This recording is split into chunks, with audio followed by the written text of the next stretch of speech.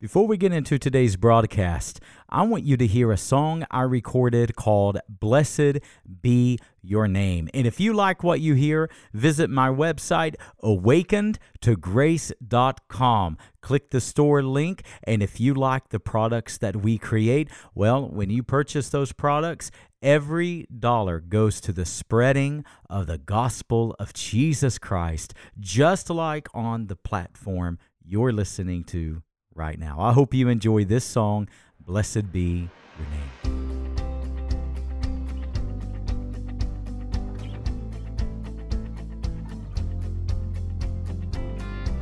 Blessed be your name in the land that is plentiful, where streams of abundance flow.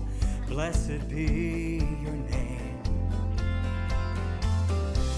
Blessed be your name when I'm found in the desert place. Though I walk through the wilderness, blessed be your name. Every blessing you pour down on turns back to praise. When the darkness closes in, Lord, still I will say, blessed be the name of the Lord. Blessed be your name. Blessed be the name of the Lord. Blessed be your glorious name. Blessed be your name when the sun's shining down on me, when the world is all as it should be. Blessed be your name. Blessed be your name on the road marked with suffering. Though there's pain in the offering, blessed be your name. Every blessing you pour down on turns back to praise. When the darkness closes in, Lord, still I will say, blessed be the name of the Lord. Blessed be your name. Blessed be the name of the Lord. Blessed be your glorious name. You give and take away. You give and take away. My heart will choose to say, blessed be your name. You give and take away. You give and take away. My heart will choose to say, Lord, blessed be your name. Blessed be the name of the Lord. Blessed be your name. Blessed be the name of the Lord. Blessed be your glorious name. Blessed be the name of the Lord. Blessed be your name. Yeah. Blessed be the name of the Lord. Blessed be your glorious name.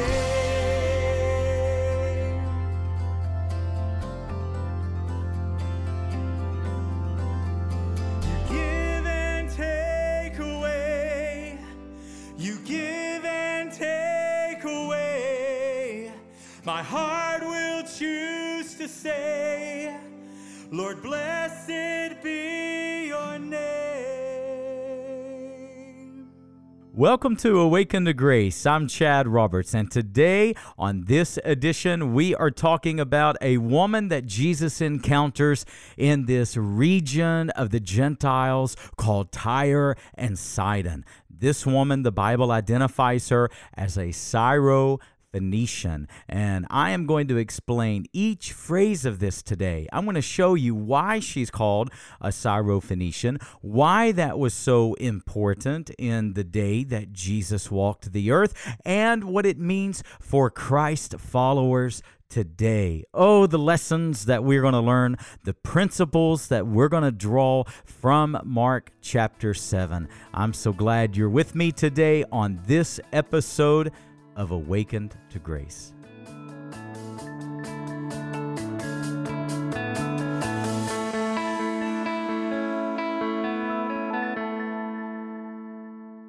Now, what's interesting to me is that while Mark records more miracles than any other gospel, Mark is a fast-moving text, right? Remember, we keep saying it's like a moving script. It's fast-moving. Remember the key word of the book of Mark, which I think is in verse 25? Remember what it is? Immediately. What does immediately mean? In the Greek, it's ethos, E-U-T-H-O-S. It's used 45 times just in the Gospel of Mark. Think about that. It's only used 41 times in the entire New Testament apart from Mark. And just in the small Gospel of Mark, it's used 45 times. Why? Because Mark is driving us. He's pushing us. There's an urgency to decide, are you going to follow Christ or not? It's leading you to a decision point. And let me tell you, the Syrophoenician woman is a beautiful example of deciding to follow Jesus. So he uses the word immediately because there's an urgency here. Now, Matthew, on the other hand, when you read the account in the book of Matthew, Matthew's going to give us a lot more detail. And do you know why? Matthew, before he began to follow Jesus, was a tax collector. Tax collectors were hated in Israel. Because do you know how the job of a tax collector worked?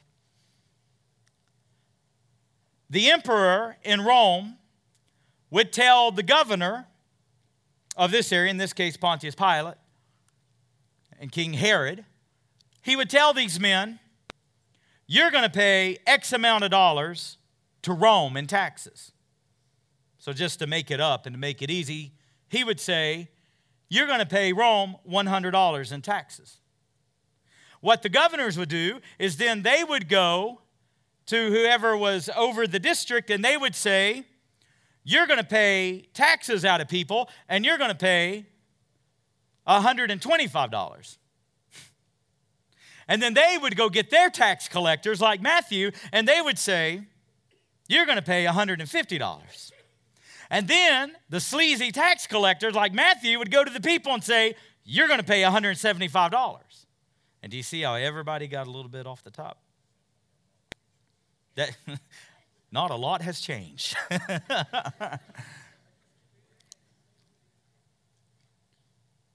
Then Matthew gets converted. And he takes his little tax table. And he walks away and he leaves everything to follow Jesus. But see, Matthew would have had to have had a great skill in that day. To be a tax collector, do you know what skill you had to have? The ability to write shorthand. Let me tell you, friends, many of you have got unique skills. And if you would offer those skills to the kingdom of God, you wouldn't believe how God would use your skills. You know how I believe God used Matthew's shorthand? Matthew was able to write verbatim the discourses of Jesus. Why? He had shorthand.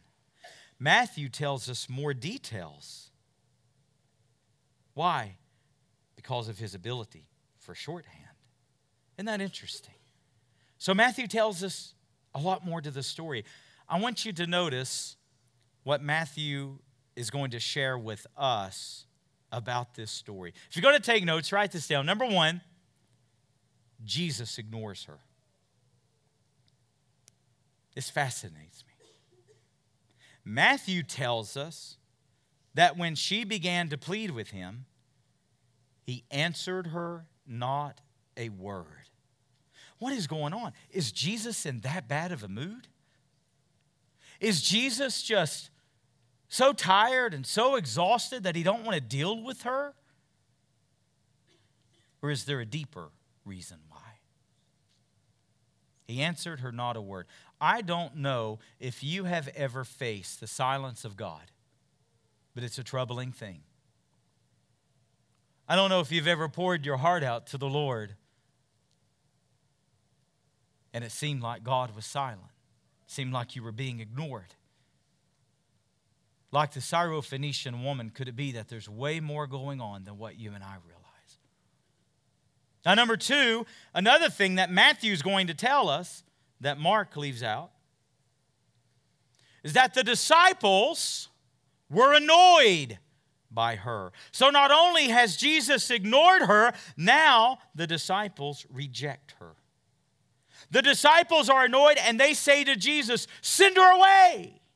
Why? Because remember, the Greek word for beg in Mark 7:26 is pluralistic. She is following them, begging them. And the disciples are so annoyed, they're saying, "Get her out of here, Jesus." I can hear the disciples. This is our staff retreat. We're on vacation. I am not up here in Tyre and Sidon to help somebody. I'm here to relax. Now, let me ask you a question. When you're extremely tired, do people get on your nerves? I can kind of understand it from the disciples. I get that they're annoyed. I understand that. But how can Jesus ignore her? How could he even not say a word to her? The disciples, I understand, because they're human. Christ is divine. Could it be that there's more going on than meets the eye? So the disciples are annoyed. They say, "Put her away." And she presses in. I want you to look with me back in Mark 7, verse 27. I want you to look at what Jesus says to her. He says something stunning, shocking. He says, "It is not right to take the children's bread and throw it to the dogs." Not only was she ignored, not only was she rejected, number three, she could have been highly insulted. You know what most people in our culture today would have done? They would have said, "Jesus, I asked you for help, and that's how you treat me? Forget it." And they would have walked away sorrowful. But not this woman. What did Jesus mean? It's not right to take the children's bread and give it to dogs. How many of you have dogs? And you know I can't see you. Why do you raise your hands on a blind pastor? Some of you just raise your hand like I'm looking right at you.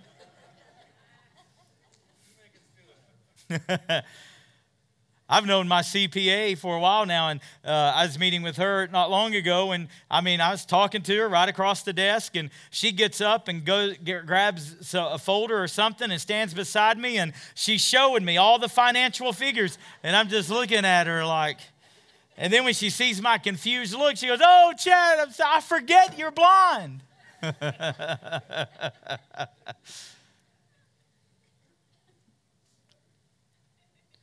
Many of you know, I won't go off on too bad of a rabbit trail here, but some of you know my precious dog, Sam.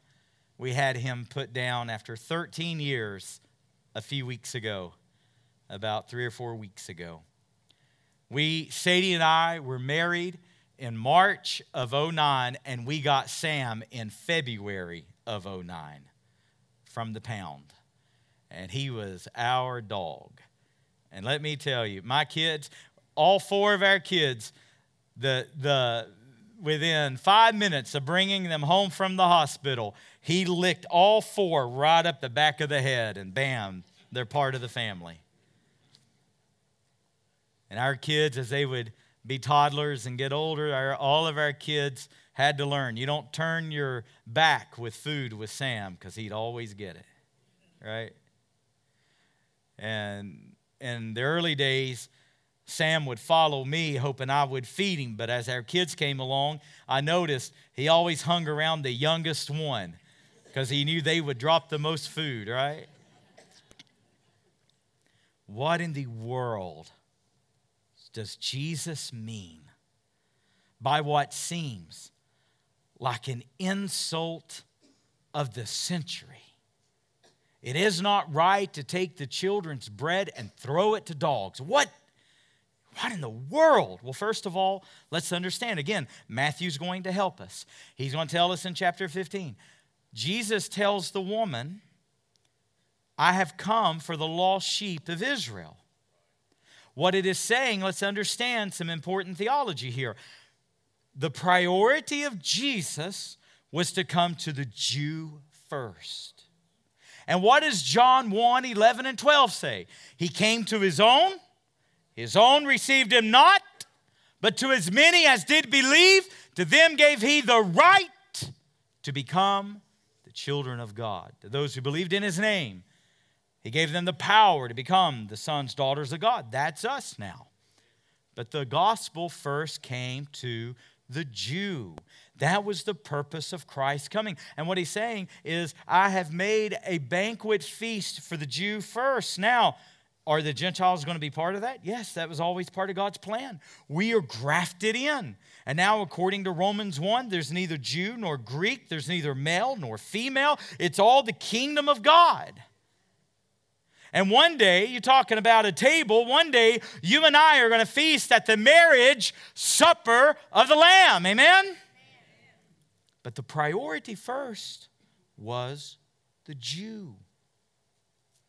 Now, she could have been highly offended by this. But watch what her faith does. So Jesus says, it's not right. It wouldn't be right. As much as I loved Sam, it wouldn't be right for my children to go hungry, and yet I feed Sam. There's an order. There's a divine order. And so Jesus says it's not right to feed the dogs. Now, in our culture, that's insulting. In his culture, whew. So what's he saying? Well, the Greek word for dog would have meant a scavenger, like, dogs in this day, few were domesticated, few were used as pets. Dogs were seen as highly unclean, and they would roam towns and villages in packs. They were scavengers. And that's how a Jew would view a Gentile. In Jewish culture in this day, you could be ceremonially unclean just by being around a Gentile. And they referred to Gentiles as dogs. You can look up the Greek word there. It starts with a K. I'm sorry, it's failing my memory. But Jesus does not use the normal Greek word for dog here, which would have been a scavenger. He uses a different word. Matter of fact, if you're reading a New King James Version today, you'll notice that your New King James Bible says little dog. What do the translators mean by little dog?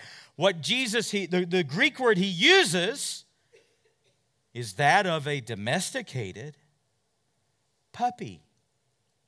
Bringing a little puppy into your home. Now, something happened when Jesus used this analogy.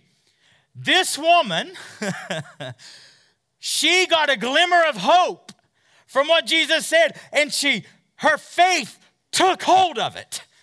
She knew what Jesus was saying. And instead of being entitled, instead of going with arrogance, instead of having pride in her heart, you know what this woman is saying? This woman is saying, Jesus, you are right. There is a divine order. Jesus, I'm not worthy of anything. Jesus, I don't deserve anything. And you know what she says? Oh, the faith. This woman says, yes, Lord.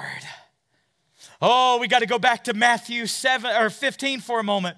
We got to go back to Matthew 15 to really understand what's happening. Say amen if you're with me right now. We're going to dig right now. Here's some gold. 3 times this woman says, "Yes, Lord," to Jesus. Now, why is that important? Because do you remember way back in Mark chapter 2 weeks ago? Do you remember when the paralytic man was lowered down from the roof and Jesus forgives the man's sin? Do you remember what the Pharisees said in their heart? How can this man do such things? Do you remember what we said about that? The Greek term, "this man," was a derogatory statement. What they were saying in their hearts, he calls himself the Son of God. All he is but flesh. He's just a man just like everybody else. Do you remember when the disciples were on the Sea of Galilee and Jesus rebukes the wind and calms the waves? Do you remember what the disciples said? "Who is this man that even the wind and the waves obey him?" Do you remember Jesus, his own family came to get him, his brothers and sisters, because they thought he was out of his head? Do you remember even the people of his own hometown last week in chapter 6? They didn't believe him. They said, "Why, this is the son of the carpenter." Jesus, my foot. He grew up 3 doors down from me. Jesus, Son of God. I taught his Sunday school class. Jesus. I knew him when he was 7 years old. Son of God. Messiah. Yeah, right. Oh, but not this Syrophoenician woman. Do you know what? Oh, God put faith in her heart. And do you know what she calls him in Matthew chapter 15? She calls him Lord 3 different times, and she calls him the messianic title for Jesus. She says, "Son of David." Friends, do you know the weightiness of that? She was saying, "Jesus, you are who you say you are. You are the promised one. You're the Messiah. You're the very Son of God." Amen. Even the disciples haven't come to this point yet. Next chapter is Peter's great confession. And here Jesus encounters all these demons, and every demon he encounters, what do? They say, "Thou art the Christ." And the disciples are scratching their heads saying, "Who is he?" And this woman, oh, her faith, she says, you're the Son of David. You're the Lord. You're the Son of God. And when she was ignored, and when she was rejected, and it would have seemed as though she was insulted, do you know what her faith does? Her faith says, "Yes, Lord, I'm not worthy of a thing. I get it. I understand it." Friends, I want you to know today, this woman did not have a fragile faith. She had a faith that was tenacious. And let me tell you, I don't want a fragile faith today. I want a faith that is persistent. I want a faith that is tenacious, that even in my flesh, if I feel like God is ignoring me, even in my flesh, if I feel like God has abandoned me, even in my flesh, if I feel like God doesn't care, I don't quit, I don't give in, I press in all the more. Amen. This was the kind of faith this woman had. And what a precious, precious gift it is. Do you know what we learned from this woman? We learned that God's delays are never God's denials. And what does your faith do when it seems as though God has delayed you? Does your faith quit? Does your faith give up? Or does your faith press in? I want to press in, amen? And look what she says to the Lord. She says, "Yes, Lord, but even the dogs, the little ones, the puppies, even the dogs eat the crumbs from the children." If you enjoyed today's broadcast and would like to hear more great content, you can always download our free mobile app, Awaken to Grace, where you can request prayer, find sermons, articles, blogs, music, podcasts, as well as support us financially. You can also visit either of our websites at www.preachingchristchurch.com or www.awakentogracecom for more information about our church or our resource ministry. Thank you for listening to Awaken to Grace.